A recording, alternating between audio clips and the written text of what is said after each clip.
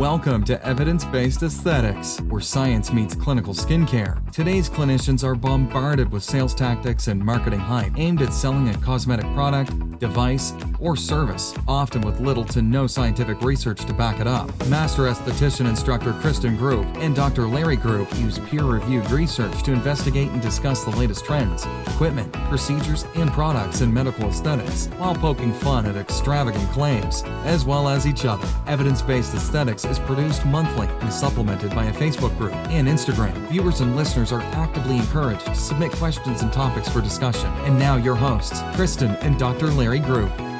Hi, welcome to Evidence-Based Aesthetics. I'm your host, Dr. Larry Group. We are going to start in on our multi-part podcast video series, Med Spa Madness. You have to be crazy to open a med spa. I'm with my guest, my wife, Chris Group, aka the laser chick, aka my wife, aka are you someone who owns a big med spa and does this all day long for many, many moons, okay? Well, you asked for it, you got it. We're going to do this extended series on trying to look at the issues, the considerations, frustrations, and the rewards of opening up a med spa. For those clinicians that already own a med spa, or you've already have incorporated aesthetics into your practice, this series is for you too.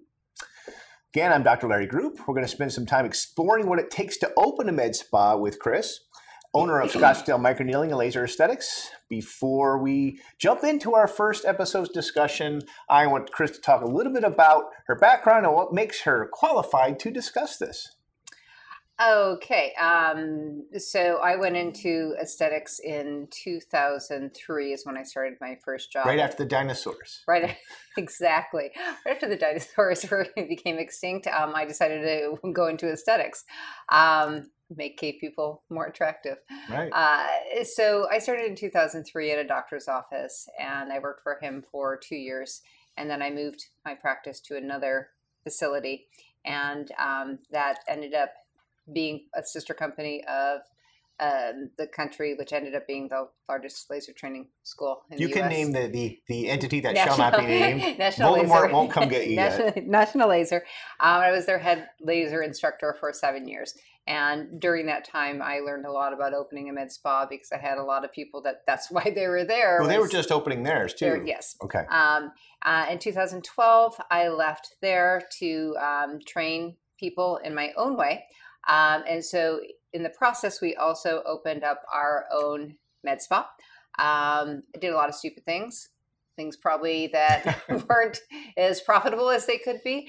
And we've opened up a second time because we've changed locations.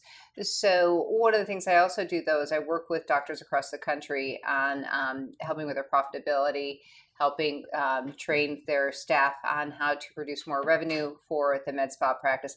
And I get to see a lot of things that people are doing wrong or basically not as well as they could be doing. Not as well they could be doing, or they're overbuying, or they're buying too heavy at the front end. They don't need enough money to basically support the business until it becomes profitable. Sure. And there's a lot of, it's all exciting. I mean, everybody wants to open a med spa. Why? Because it's a really fun business and think, oh my gosh, I'm going to do all these treatments on myself, which is actually not true because you become the cobbler's children and at the end of the day, you want to leave. So it sounds like a super glamorous business. And then you get into it and you realize it actually is a business, not a hobby, unless you're just planning on making it a hobby, which is not. It's an expensive hobby. It is a very expensive hobby. You just do dressage horses or yes, something a lot that's less money. Yeah, so it's one of those things that it sounds great on the outside, but there's not a lot of prep work put into it. So what ends up happening is they buy incorrect equipment for their patient demographics, or they overbuy, or there's a lot of different pitfalls that they can fall into if they don't have any type of guidance. Sure. And then we see them go out of business in 6 months. We've seen probably in this area, Scottsdale, we've bought the equipment of probably 5 med spas that were absolutely gorgeous. They're beautiful on the inside. The place was equipped immaculately, had everything you needed, and they went out of business. So. Yeah, and usually I know that. I mean, I see the places going in, and it's like, I'm just going to wait because I want to pick up something for my med spa. And I know it's shopping in other people's med spas. Exactly, when they open up. Because you can just see there's a lot of signs that says that this is probably not going to be able to sustain itself. Sure. And then within 6 months to 9 months, they're out of business. And some of these businesses are spending over $1 million to open way more than that. Their spas up. Yeah, the one that we bought that equipment from is easily a $3 million practice. But it's not just about saturation or there's competition and things like that. A lot of it has to do with planning, making sure that you have the right patient demographic. We're going to get into those planning stages, making sure before you ever buy anything, we're going to smack your hand about 100 times before you get to buy something and tell you what to look for, why we need you to look for it, and then why it makes sense to, make sure that you do your research and buy appropriately for your practice. All right, let's jump in here. Okay, so we are going to use Arizona as an example, but you're going to want to check with your own state. A lot of these things we're going to talk about are applicable to other states, and a few times that they're not, we'll try to talk about that. We're not going to give specific legal, accounting, or medical advice. That's what attorneys, accountants, and your state and board and laws are for. We're going to give you where to find some of that information and probably some best practices. And we can give some specific examples from our own experience. But of course, if you're going to opening up a venture of this magnitude, you want to check with the people that do this for a living, that are professional, licensed, bonded, good at it, right? So you're going to want to talk to an attorney, an accountant, and you definitely want to take a look at your state board laws and regulations. We're going to try to look at the perspective, or try to come from the perspective of all licensures, as the issues are kind of similar for a doctor versus an esthetician wanting to open his or her own med spa. There are some different needs. There's some things that an esthetician would need in addition to her or his own licensure. But generally, all of these things need to be in place for that facility. We're going to talk a little bit about Chris's own experience. She's a licensed aesthetic instructor as well as a certified laser supervisor in the state of Arizona. So she has a really good knowledge of the laws here in Arizona. And just so you know, the Arizona laws are pretty much the first laser laws that were out there in the country. And most states are sort of modeling themselves after this. There are a few weird oddball states out there like California. Sorry, Californians. I do love it out there. That only certain licensures can even touch lasers. New Jersey's another one of those. So we'll try to, there's a few places like that this may or may not apply, but just the generalities of what to look for, how to purchase, what things to research, is going to apply to you, okay? You've been doing a lot of consulting, so we're going to sort of share some of your experiences with some of the other clients that you've worked with, some of the mistakes they've made and some of their successes as well. We're going to try to keep the topics separated into about 20-minute or so blocks, but there are a lot of things to discuss, so we'll just keep on making episodes until we have covered all the material we need. So there's going to be a lot of episodes. I can't tell you how many, so that's why I say it's a multi-part. We're just going to keep rolling, okay? All right, let's jump in here. Setting up your med spa business. Usually the first thing is the name. How did you come up with your name? I like a name that's pretty descriptive. So Scottsdale Microneedling and Lasers. Pretty descriptive. I've got the city that I'm in, right, and the two biggest procedures that I do. Why is that a good thing, though? Because I've had people things like, Avalon Med Spa or cool sounding names. What do you think the problem with that is? Because we've seen that problem before. Well, sometimes, Sorry, that's telling me to take one of my pills. Time to take a pill. She's going to turn into a werewolf here very shortly. Go for it. That's how you know when you're old. Is you have to do that. Getting on this name thing, basically what you want to do, whatever your name, you think your name you want to be, it needs to be something descriptive for the most part. Unless you have some sort of brand recognition for that name like Avalon or I'm making it up, something like that, having a name that says what the business does is pretty helpful when it comes to things like Google searches. Yeah, well it is. And also, if you're going to use, a name, there's a lot of really cute names out there, but you want to make sure that when you put it into like a website and things like that, that it makes sense. And then you also want to look at, are you taking somebody else's name? Yeah. Which you need to look at the USPTO, which is the U.S. Patent Trademark Organization, and basically office, but in the do a test database. There's a database there called TESS. There's a website. You just put a USPTO test, TESS.gov. And what you can find is you can type in a name of what you're thinking about doing. You can see if someone has that name already taken. Trademark. There's a lot of ones that'll say like live and dead. The ones that are dead, someone did have that, but it's no longer an active trademark. Keep in mind though, let's say you want something like micro needling Fusion, and someone else has that. You can sometimes do things like Microneedling Fusion AZ or something like that. You can often change up what's in there. The next thing you want to look at is your Secretary of State's website when you're doing things like trade name reservation or your business name reservation. They have their own little search box web search that they can go into, and you can type in the name you're looking for, and they'll tell you if it's been taken or not with your state. You can obviously do a Google search. Does someone else have that? A lot of times, though, if you hit the Google search and it comes up, click on the link, because in many cases, it's sometimes just an internet troll person who's reserved the name but hasn't done anything with it, okay? Another thing to consider is your GoDaddy search or one of the registrar search. I like GoDaddy because it's easy search. You can type in what it is you're thinking about doing as far as, like, let's say it's AvalonAesthetics.com. You type in Avalon Aesthetics, and if that's been taken, it's going to say, hey, this name's been taken, but maybe give you ones that aren't taken, .net, or they sometimes give you suggestions of how to change it up. And another important one to look at is the Gmail search. Like, pretend you're going to, when you're in Gmail, or if you use Gmail or Yahoo Mail or one of those types of services, if you do use those services, pretend you're signing up for one. Go to the button where it says sign up, put in the name, and it'll tell you if it's been taken or not, or what sort of change you could make to it, like O1 or AZ or something like that. And finally, I think, looking at Facebook and Instagram, a lot of those times you want to take a look and make sure someone's not on there.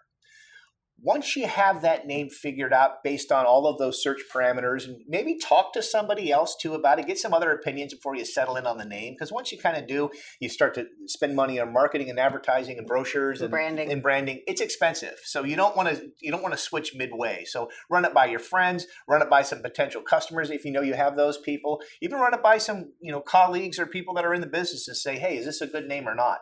Yeah. And by the way, the difference doing a USPTO trademark name, not every name of a business has to be trademarked. Right. Okay. So like Scottsdale Microneedling Lasers is not trademarked because it's very common words put together. And quite frankly, there's no value in trademarking it. So like Skin Stylist is trademarked because that is a brand. And we made up the name and we wanted, and it's our brand. Right? It's our brand. So we wanted to protect that brand name. Having a trade name in your state is completely different than one that's a national trademark. So I've got a former student of mine who was all excited that, she's got a trade name here in the state of Arizona. And I had to break it to her that, yes, you may have a trade name in the state of Arizona, but it isn't trademarked in the U.S. So it doesn't mean that it's still protected.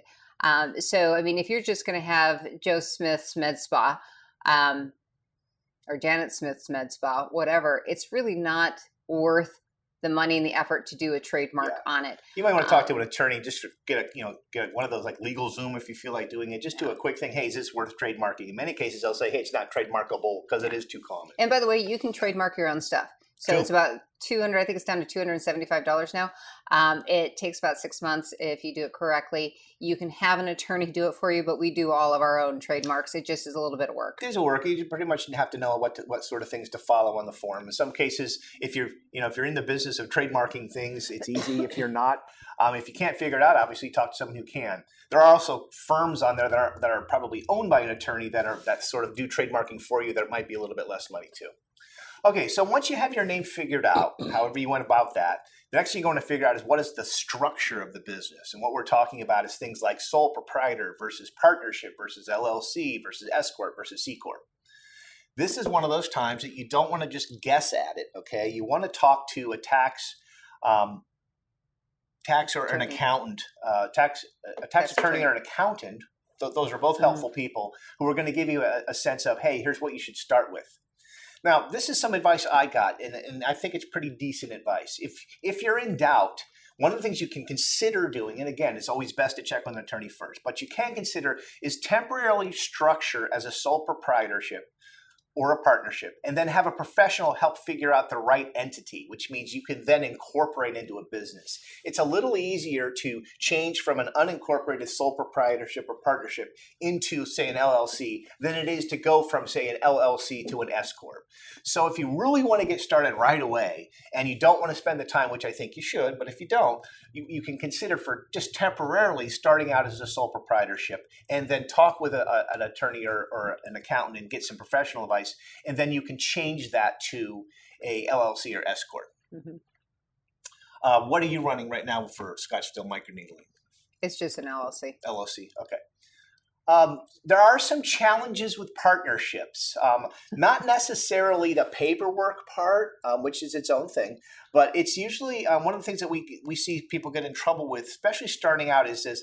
They're excited to go buy a laser, start their own place, and what they're going to do is hey, lasers are, say it's $120,000. We're going to split it 60-60, and then we're going to share 60, that 60? Laser. Yeah, or I can't do math. Nobody says I can do math. 50-50, or just do, someone's going to pay half or the other half. So what have you seen with that doesn't seem to have worked out very well? Because feelings get hurt, and here's the thing: if you're going to go into business with somebody, you need to have the framework of that business completely drawn out in a document that you're both going to sign, and you want to have all of your cards on the table before you sign anything. And the problem is if you have one person who's putting in all the money and the other person is basically putting in the sweat equity, you need to have it divided out, because if that business goes out of business, then who's paying for everything? So, although it's great to have partnerships, everything has to be written down. I would not go into this with a handshake, because you're all excited until you have, a ton of bills and your lease payment and everything else, and all of a sudden nobody wants to pay. So it's kind of like when my daughter went and lived in an apartment, and I made sure all of the kids were on the leases, because if one bailed, I didn't want the other two to have to pick it up. So it's just a matter of, understanding what it truly is, put it down in paper, have an attorney look at it, and go about it that way, because otherwise somebody's feelings are going to get hurt along the way, and that's going to affect the business relationship. Yeah, I've been in a partnership before. It didn't work out so great. And it was, multi-million-dollar businesses. And I think the smartest thing that we had done is we had figured out on paper ahead of time, how do you break up? That's one of the most important things that you can put in your partnership agreement is how do you end the partnership? It's like a prenup. It is like a prenup, but it basically says this is how we're going to get divorced out of this partnership. Other thing to keep in mind is there's a lot of things to consider with the equipment. Let us say that the equipment breaks, and one person is the person that owns it with the money, the other person do the sweat equity. And then the person who owns it with money says, well, it's broken now, so you're the one that broke it, so why don't you fix it? So those types of things come up. What are you going to do in the event that a piece of equipment breaks? Who's going to pay for it? Have those discussions, then have that built into your agreement. Mm-hmm. Otherwise, when it does come up, you will have these issues pop up, and it could theoretically put you out of business or at least set you far behind. Yeah, and if you're going to, there's also warranty when we get into machines. If, once that warranty runs out, which most companies, it's a year, the warranty's done, then who's responsible for paying for the additional years of warranty? So there's a lot of things to think about. And again, the biggest part of it is you want it all written out ahead of time. Everybody has to agree. This is the time to have the discussions and the arguments and everything else, because at this point, everything's on paper. You haven't bought anything yet, so it's not expensive. Once you get into it, if you have this conversation 6 months in after everything's going to be bought, it's going to be really messy. That sounds good. So let's talk about this now. We need to get some things. We need to get our business name and structure filed with the state. We need to get a business license in our local jurisdiction. We're in Scottsdale, so we need to get a City of Scottsdale business license. You need to get an employer identification number, even if you don't have employees, okay? You're going to get a bank account, and then you want to get some sort of way to process your payments. So let's get started on that. Once you've figured out your structure, let's say it's a sole proprietorship, you want to register that business name and form that business with the Secretary of State. Okay, you do that through your state. There's fees that you form. If you're doing a corporation like an LLC, there's some articles of incorporation. It sounds very daunting to fill out. It's actually not that much. But again, even if you fill it out yourself, we strongly advise you talk to at least show it by an attorney to make sure you did it right. The next thing, if you want to get your EIN, your employee identification number, you get that from irs.gov. Well, if you put in EIN, you'll see in the top of your Google search or Bing search, it'll say, we'll get your EIN for you. You can certainly use a service to get it for you, but it's very easy to get it directly from the irs.gov. So you can maybe consider skipping over those ones that you pay for, because it's basically just a website that asks you some questions. The government's asking you some questions, and then it's going to give you your EIN right there. You can just download it in a PDF.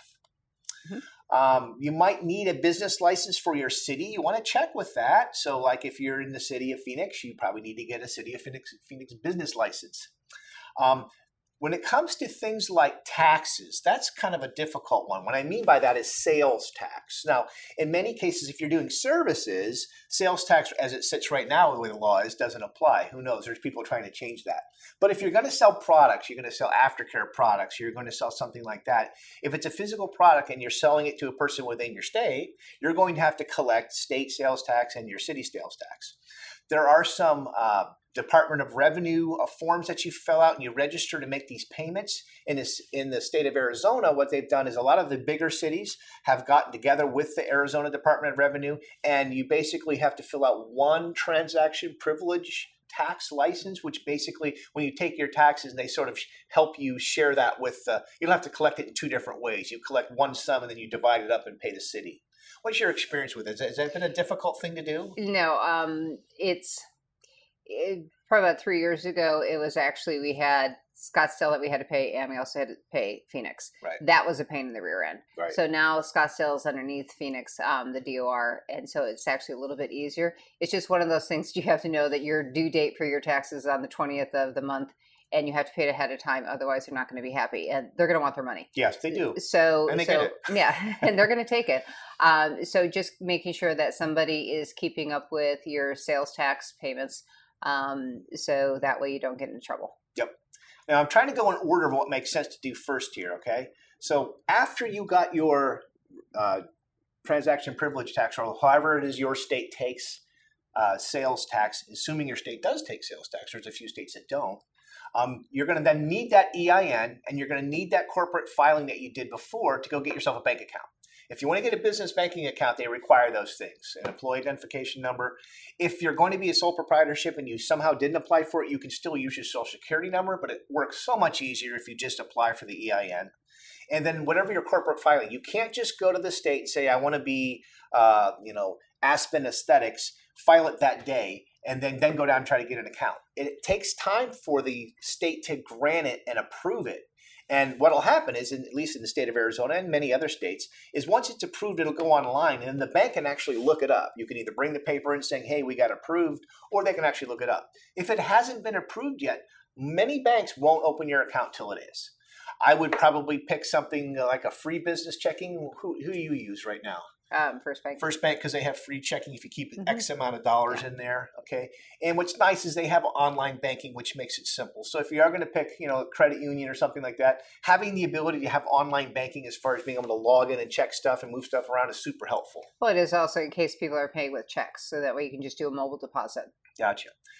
When it comes to talking about taxes, if you have at least good credit, consider applying for a business credit card at the time that you're opening up the account. How does that help you sort of track business expenses for your federal taxes? Well, it's actually a lot easier because now there's different rules that if you pay, let's say an attorney, we're paying those. If we pay with a credit card, then we don't have to file a 1099 at the end. Yeah, and we strongly advise, again, always want to talk an account with this, but we strongly advise that you use one credit card that's your business credit card for business purchases use. And do not try to commingle your personal account. Like, it's easier if I use my personal card, I'll get miles or something. If you ever get audited, and I've gotten audited from one of my practices, it's a real nightmare to sort of untangle that. You'll spend thousands and thousands in just bookkeeping fees to figure out who did what. So the golden rule is don't commingle. Use your business credit card or your business line of credit, whatever you want to talk it, or business checking if you don't have a credit card, for all your business expenses, and don't use your personal for that, and vice versa. Exactly. It's truly, if you try to go through every single statement and you've got things with, where you're buying your groceries and then you're buying your supplies from Amazon or McKesson or wherever, it's a mess. So we keep our business cards are just business expenses, and then our personal cards are just for our personal expenses. And the hard part is if you need to buy a lot of things at one time, you have to constantly be paying it off. That's what makes the electronic banking, the online banking so easy, is you're making money, but your credit card, say, has a $3,000 limit, and you have to buy, some supplies and then some other things at the same time. In many cases, you've had to pay your credit off credit card off 3 or 4 times in a week to use it. But the smart thing of doing that is when it comes time for doing taxes, it's just so much cleaner to have just 1 or 2 accounts that are all business doing just the business. Well, one of the nice things too, if you're a new business and if you're a new business and you get a credit card for that new business, you're going to have a lower rate or a lower amount that you can spend. Right. So they're going to give you a lower limit. Right. If you continually pay it off like 3-4 times a month, then what you're going to get in the next 6 months is you're going to be able to ask for a higher limit. So it's a great way to grow a great credit score for the business too. But what we did is we just started with a small credit card and I paid it off a lot. And as we continue to grow, my limits continue to grow. Yep. It builds credit. And what's nice is your business credit does affect your personal credit, which is a good thing. Yeah. And every 6 months, I actually go to the credit card company and I fill out a thing saying I want to increase to this. They don't let you usually do it less than 6 months apart, but that's a way that I've gotten the credit limits up higher that can support then a bigger business. Got it. Last thing on this topic is to talk about how do we take money. Now, obviously, someone can pay cash, right? But we're talking about things like credit card processing and in some cases e-check processing if that's what you want to do. The easiest ones as far as like amount of time to set up and do things are things like PayPal, Square, Stripe. There are ones that you have to go through an application process a little bit lengthy. Like I use one kind. You use MX Merchant, right? Yeah, well, one of the things I used PayPal and Square mostly when we first opened up. And the nice thing about it was super, super easy. The bad thing about it is the rates were really high. Right. You got charged a transaction fee for everyone, which when you look at it, it's like, oh, it's only 50 cents or, oh, it's only 2.75. When you start growing, it adds up. Yeah. And then basically you're just paying fees. So once you get over about, let's say $3,000 or $4,000 a month, you really need to look at what other options are out there. And so I was able to cut my fees by using a company. It's called MX Merchant. They're actually located here in Scottsdale. And I was able to cut my fees by probably 1.5 percentage points, which is huge when you start running bigger numbers. Yeah. So why would you give a company a percentage point of any of your money if you don't have to? Moving over isn't that big of a deal. It's usually pretty easy, but it does take some work and look at the research behind it. And some people just don't want to do that. But if you don't do that at a certain time, you're just giving away money. Yeah, one of the things to keep in mind if you haven't had this PayPal, Square, or Stripe account ahead of time for other things, is we had one of our vendor friends who decided he was going to take payments on his own stuff and set up a Stripe account, and then found out that they held his money for 30 days, and it really put him in a bind. It did. So you really need to know that. And in many cases, these smaller ones, or I guess they're bigger, but as far as like the easier ones to apply to, are going to have some sort of in the beginning until they get to know you, which means how much money you have flowing through. You don't have a bunch of returns. You're not running some sort of scam. They kind of hold on to your money. So that's something you want to ask and figure out, because if you all of a sudden decide to set up a Stripe account and then you run 3 weeks of business on it and then realize you can't touch that money for a month, that could hurt a lot. So know that.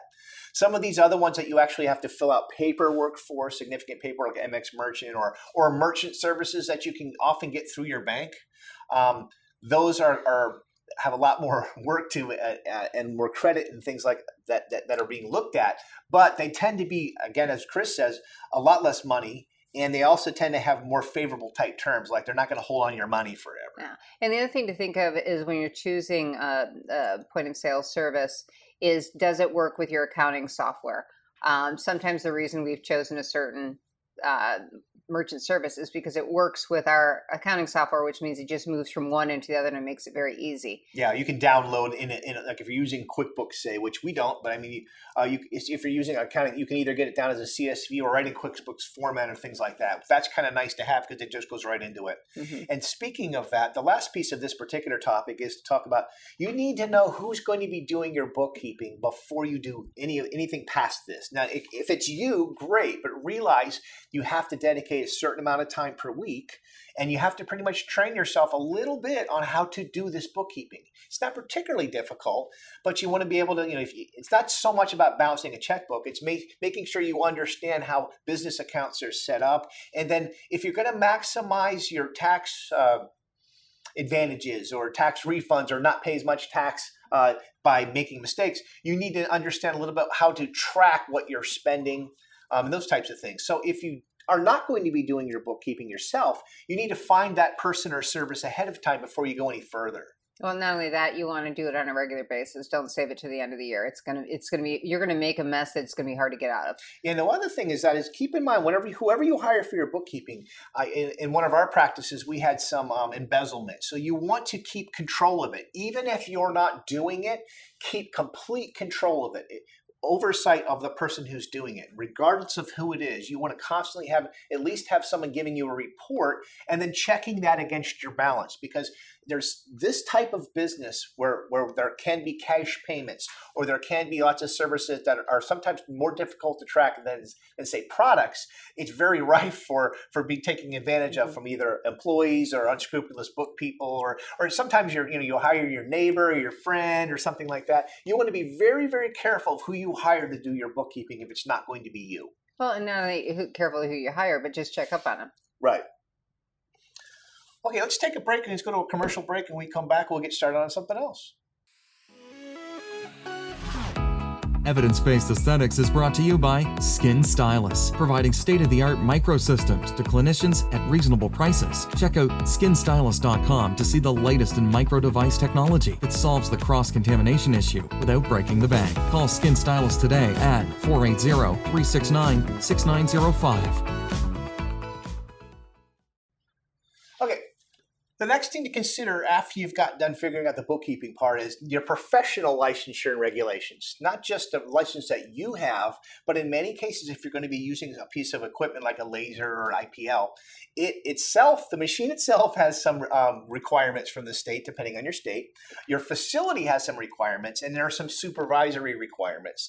And on top of that, you're going to have, if you're not the person who has the licensure, then if you're supervising, you have your own requirements to be able to supervise. Yeah, and this is something, by the way, that if you're looking at buying a laser, the laser rep salesperson probably isn't going to tell you about this, because they're trying to sell 100, 200,000, pick a number, laser.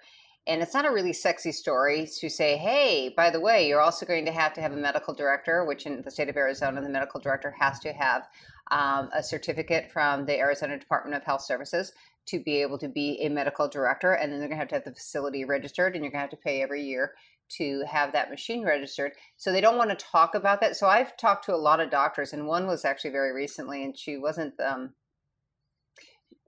she didn't know what she was talking about, because she hasn't been looking at doing laser, and she's actually from a different state. And so the rep doesn't tell her, and then they're mad at you for you informing them of how it actually works. And so our conversation kind of went like, I said, you're going to have a medical director class. She says, well, I'm an MD. I said, well, the state doesn't care. You're still going to have a class saying that you're a medical director. She's like, well, when did these laws go into place? This must be something new. I said, actually, it was 2005. So it's been 14 years. And a lot of people don't want to do the research. So you have to understand what is required of you. And in Arizona, you have to have a medical director. Mm-hmm. And then that medical director has to be on site supervision or off-site supervision, depending on the procedure that's being done at that time. Yeah, we're going to get into that. Definitely. If for the state of Arizona, if someone's looking to purchase a laser and they have questions, that is something you could answer, right? Yes. State of Arizona stuff. So they'd call you over at Aesthetic Medical Inc. Mm-hmm. Is that okay?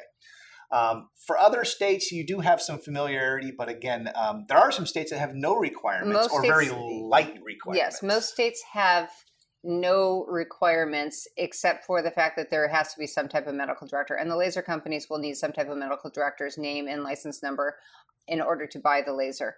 But that's an FDA thing. That's an FDA thing, right, for the laser manufacturers. We'll talk about that too.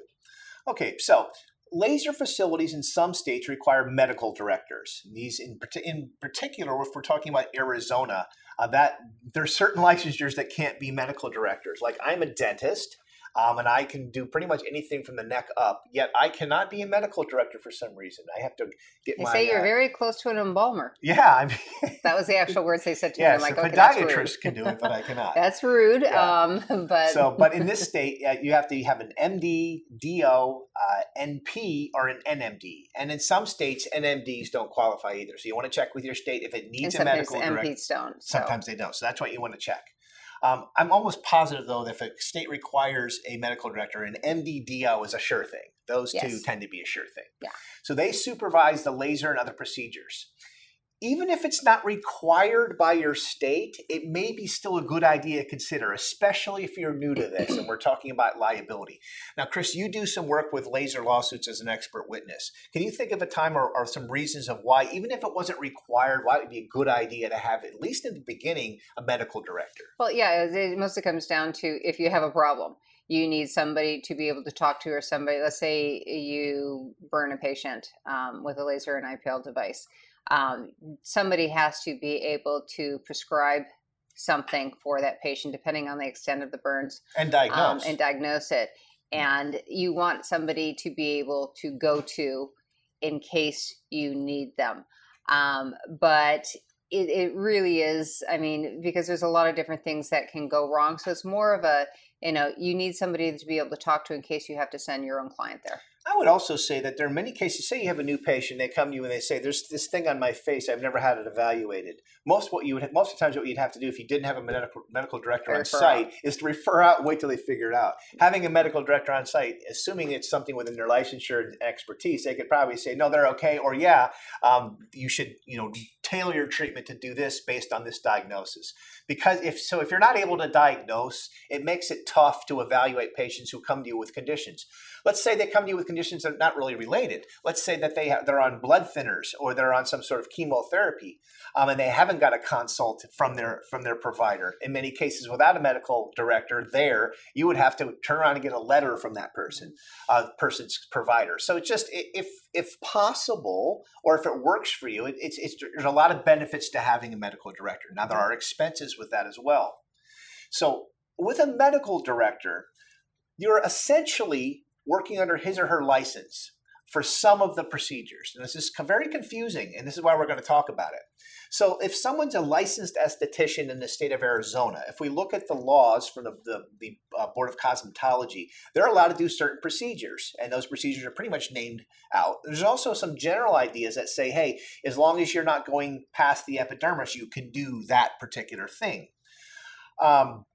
So if you were doing, let's say, a light chemical peel, something like that, I assume that would fall under their licensure.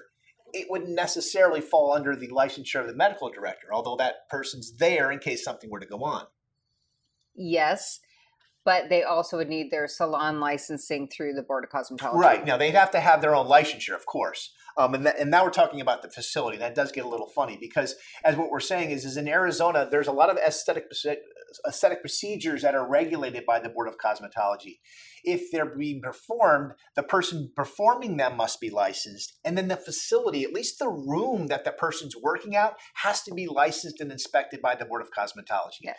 Again, this is an Arizona thing, but this Board of Cosmetology thing is very common in other states. Mm-hmm. Sometimes it's the Department of Health doing it, and sometimes it's an actual board. So you want to figure those things out, because if you're deciding what procedures you're going to do and you're going to decide what equipment I need to support that, you need to figure out who's regulating it and how do you get registered to do that. Well, one of the things also that you want to look is how many procedures you're going to do. What's the cost of the procedure? Right. How much money you can make? So I don't do any waxing at my place. I'm not under the BOC. I don't do any procedures that are underneath the Board of Cosmetology. I'm strictly on purpose, machine-based. Even though you are licensed. Yes, to I am do licensed to do it, but my facility is not, because quite frankly, I might have 2 sets of eyebrows to do a year, which at $60, it's not going to be worth it. So you sometimes have to choose not to do a procedure to not have to go underneath that licensure. But if you choose to do that procedure, then you need to make sure you have the correct licensure in place. Yeah, and again, this is a confusing topic. And I would say again, if someone's has some questions about this, you would be the person to talk to, at least for the state of Arizona, because there's a lot that goes into figuring out what you want to do and not do, not just from how much money you can make, but also from how much does it cost to get licensed and the hassle and work it takes to have those things happen. There are some procedures out there that aren't specifically governed. There's some states that either don't talk about it, even though they have a Board of Cosmetology, or there's some indirect references. I think the number one thing is probably microneedling. Mm-hmm. There are states that have come out and said, we will not allow you to do it. There are other states that basically don't say anything. And then when asked, if you write them and call them, they say, we just don't We don't regulate that. That isn't necessarily saying you can do it or can't do it. That's sort of them punting. Well, what the Board of Cosmetology in Arizona has said is it's not a service that is regulated by Arizona's Board of Cosmetology. So if you are a licensed esthetician and you're working underneath a salon license, then you have to post out, which basically is a sign saying that this procedure isn't overseen by the Board of Cosmetology. Again, another stipulation and the thing that you need to figure out is actually posting when you're not doing something that's by the Board of Cosmetology. If you have other services that are. You're going to want to make sure, though, that you understand that just because your Board of Cosmetology says they don't regulate it doesn't mean it's unregulated. There are other entities that do those things. And by the way, if you're going to, my favorite way to interact with the Board of Cosmetology and also the Department of Health Services that cover the lasers is honestly by email, because that way I have a written documentation. That's a good point. Of it as opposed to a call. Because if you do a call, and depending on who you get and depending which day it is, you may get a different answer. Yeah. So I prefer to have everything in writing, and then I actually keep those documents in the file that is my binder that covers those procedures. Okay.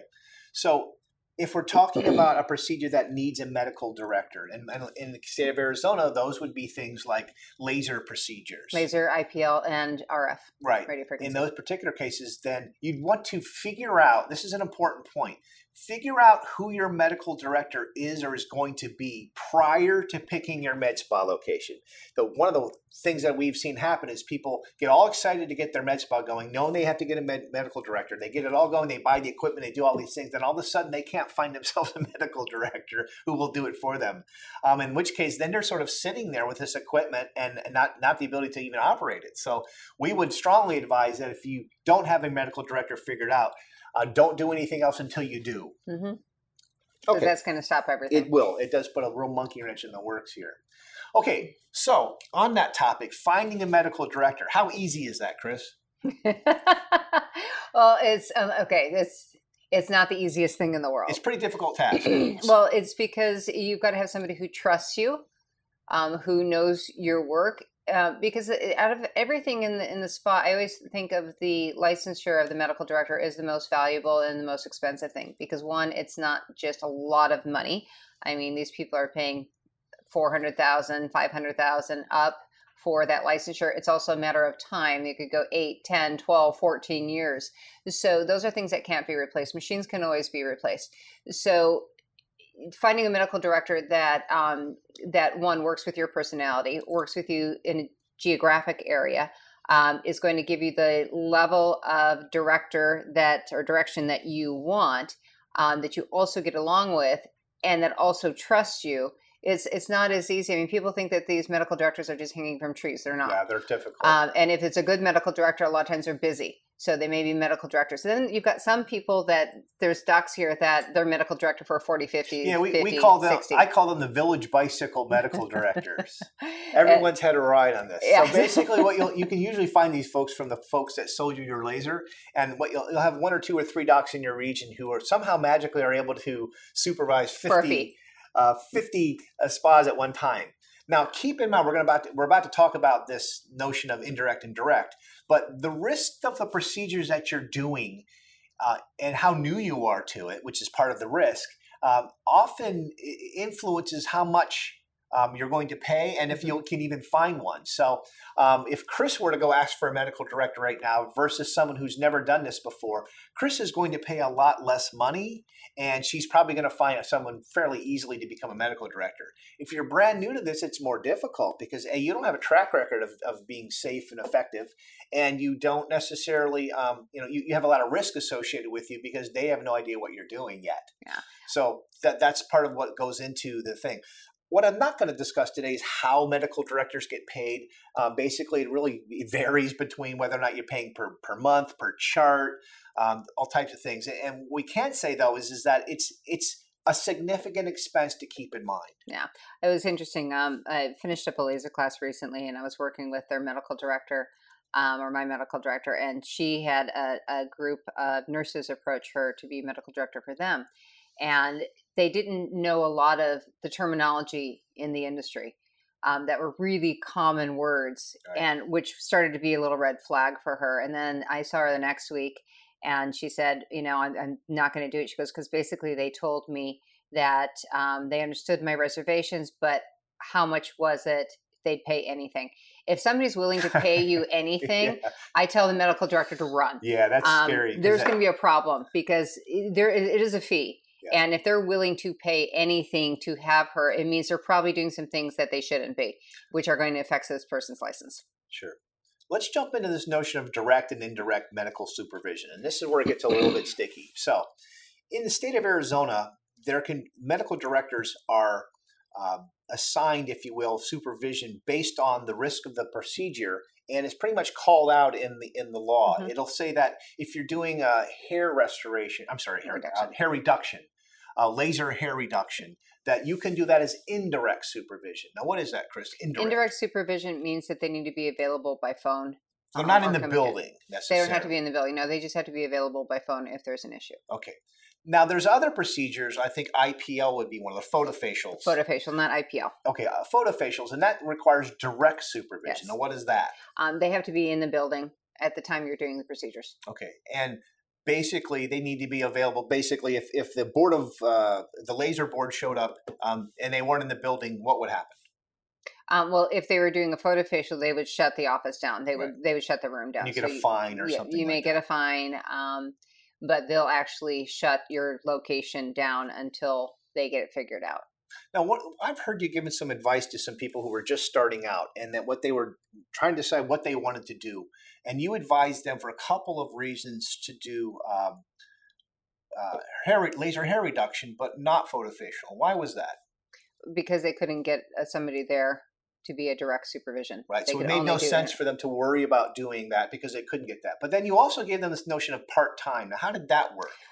So basically what they do is if the medical director can be in like 1 day a week and then they could be signing their charts and all those kind of things, that's when you would put all of the people on that schedule for a photofacial or a fractional, whatever is going to be indirect or direct supervision in on that day. So you're saying that if they come in on Tuesdays, schedule all your procedures that require direct supervision on Tuesdays, mm-hmm. and then do your other stuff on the other days. That's indirect supervision. And that way, now, do they get a price break for that because the director's only in 1 day a week, or how would that?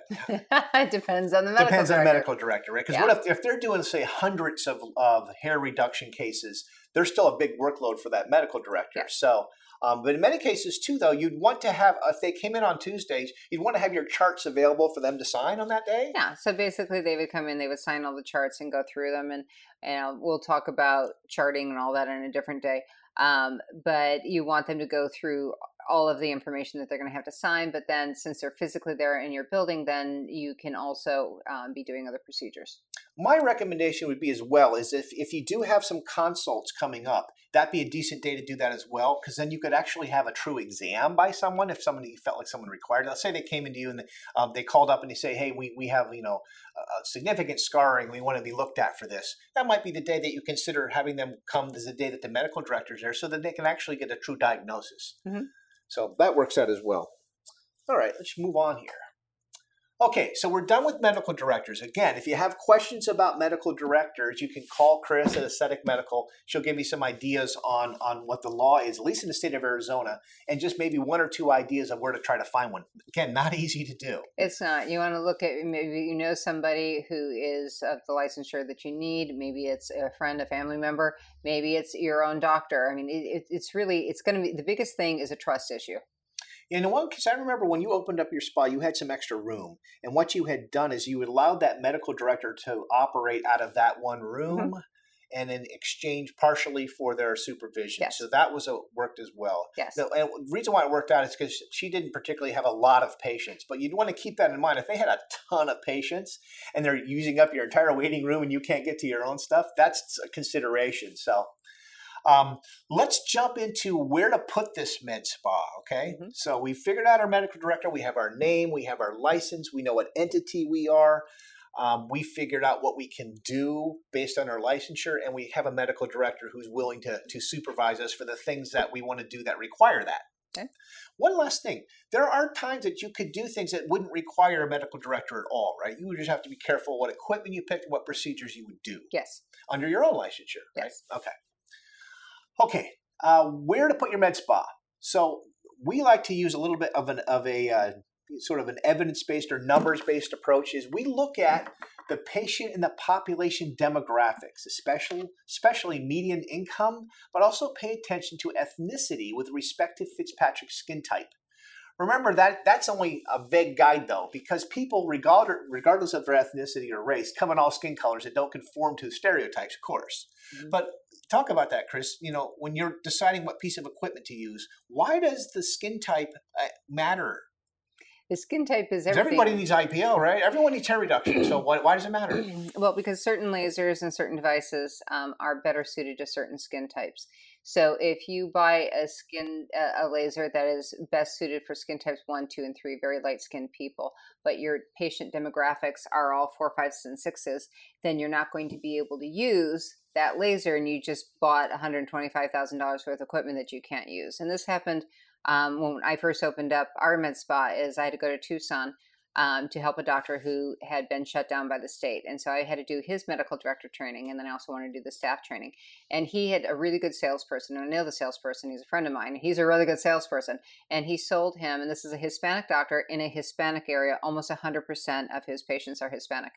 So all skin types 4 through 6. And now there are lighter skin Hispanics, so please don't think I'm not saying that. But the majority of his skin types were 4 through 6.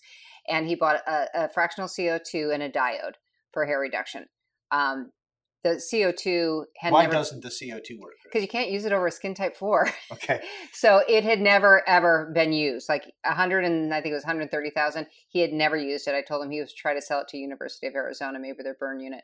And then the diode is for hair reduction. It's great for skin types 1 through 4, cautious on a 5. I would not use it on a 6, even if it has an FDA approval of a skin type 6, because it's too attracted to melanin, which means he basically spent $250,000 and didn't have a device that could work. His better option would have been to buy a hair reduction laser, like an Nd:YAG 1064, to do hair reduction. Why is that? Because it's better for skin types, darker skin types, because it doesn't see melanin as well. Now, I understand that can treat 1 through 6. So why doesn't everybody just buy a 1064? Because it hurts like hell on the 1s and 2s and 3s. Right, and there are some other issues too. It's like, as far as if you're doing a lot of hair reduction, some of this technology with diode has the ability to do like in motion and fast. And that kind of so stuff. If you're really, if you have the hairy back guy population, you may want to consider having something like a diode that can do it much quicker than a smaller spot size. Exactly. And we'll get into that. And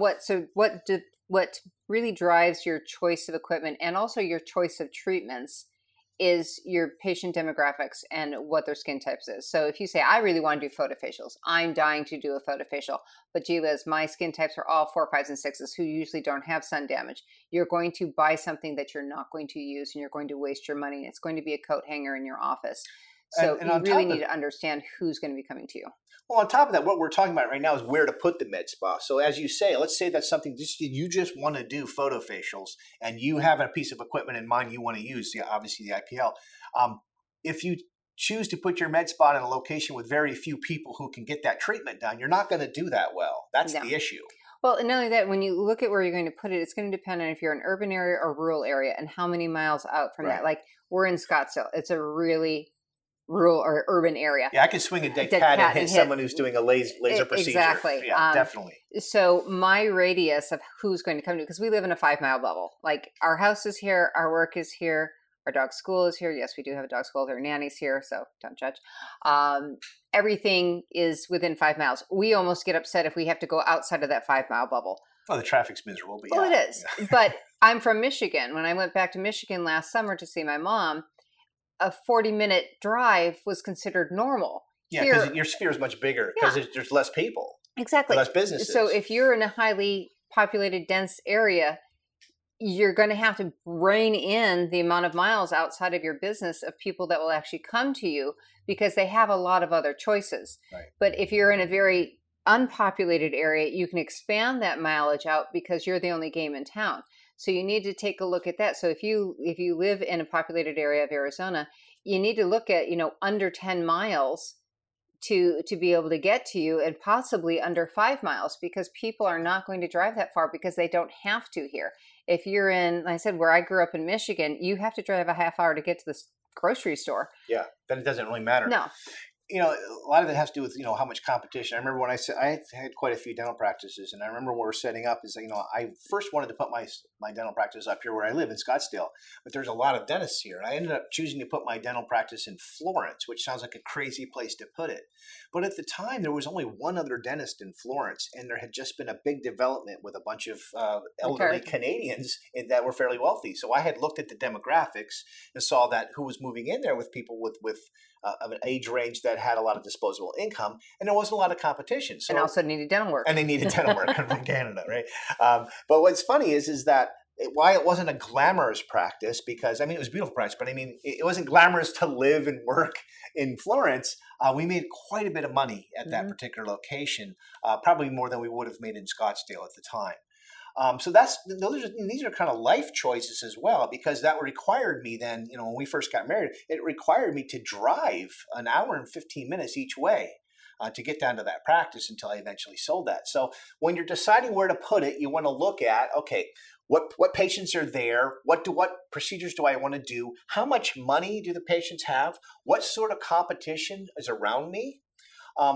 How close to your home is it? Why is that a big deal? Because he's like, I drove an hour and a half. Why? Because I was miserable driving. I know. When we lived down there and I would come up to Scottsdale to our practice, it was a 45-mile drive one way. Yeah, and if there was traffic or an accident, it was 2-hour commute.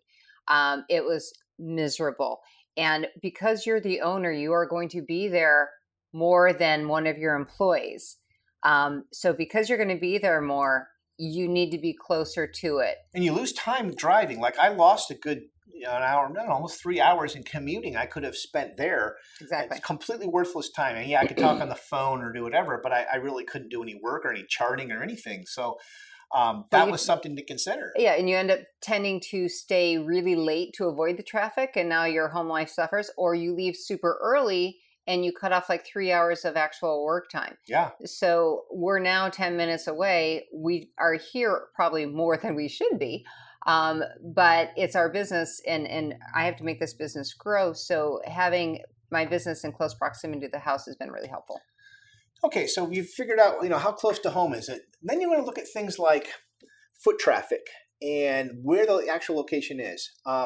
When I first put a couple of my dental practices in, we looked for strip malls that were next to a grocery store because it had fantastic foot traffic, and we felt like we just had a lot more volume of people walking by versus saying a medical park where the only real reason to go there is because you have an appointment at a medical park with one of 9 other dentists or physicians or med spas. So that's something to consider. What are your thoughts on strip mall versus medical park?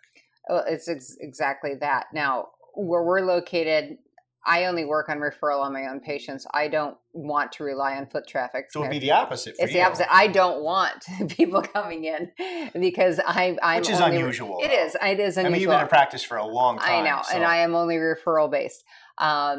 But if you are a new business, want to grow a business, having that walk by traffic and being able to put like a sandwich sign outside of it that people can see if they're just walking down the sidewalk, they don't have to see into your window, is hugely advantageous. And again, if you can get next to a grocery store where you've got a lot of people going in, you're going to get more foot traffic, which means you're going to have the potential to reach more possible clients. Yeah, in a medical park too, you want to keep in mind that there are things called covenants that the landlords have in medical parks. And what this really means is, say you're doctor level right now, you want to put your plastic surgery practice. You may or may not know this, but in many cases, if I go to a particular development medical park, there's sometimes how many of me are allowed. Like I went to one, and in my lease it said, I made it in this lease. I said there can be no other dentist in my park at the time. It was a brand new park. In other cases, if that's not in there, I remember one of my partners at the time had spent a lot of money, several $1 million on this building, and probably 6 months later, one of those a lower cost type of procedure place came in right next to him and really hurt his business. Mm-hmm. So you got to keep that in mind. It's not just who's there now; it's what's the potential for them to be in the future. You can find these things out by talking to the landlord. Yeah. Another big piece is parking. Okay, I remember once I had a friend who had a facility in Seattle. It was a fantastic location in downtown Seattle, However, nobody wanted to see. I remember I was one of his patients at the time. Nobody wanted to go see him because the parking was miserable. It took forever to find a place, and it was like $10 to park for an hour. So keep those things in mind. Well, also, if you go into a medical plaza, the advantage of that is the buildings and the suites are usually built out for medical, meaning that they have water in the rooms. Right. If you go into a strip mall, what TIs for that? You're going to have the TIs are tenant improvements. You're going to have possibly water dropped in, which is expensive. So when you look at the location that, yes, this is going to have great foot traffic, but how much money is it going to cost me to get it ready and suitable? Or do I have to drop in a portable sink instead of having, the water dragged in? There's a lot of things into the location. But if you're a brand new business and you're just starting out, having foot traffic is going to help you. Let's take a break for a commercial, and when we come back, we're going to take a look at talking about the competition and some advantages and disadvantages of the beauty malls. Thanks for listening to the Evidence-Based Aesthetics Podcast with your hosts, Kristen and Dr. Larry Group. For more discussion and information on all things aesthetic, be sure to join our Facebook group and follow us on our Instagram page. We look forward to sharing the next exciting episode of the Evidence-Based Aesthetics Podcast.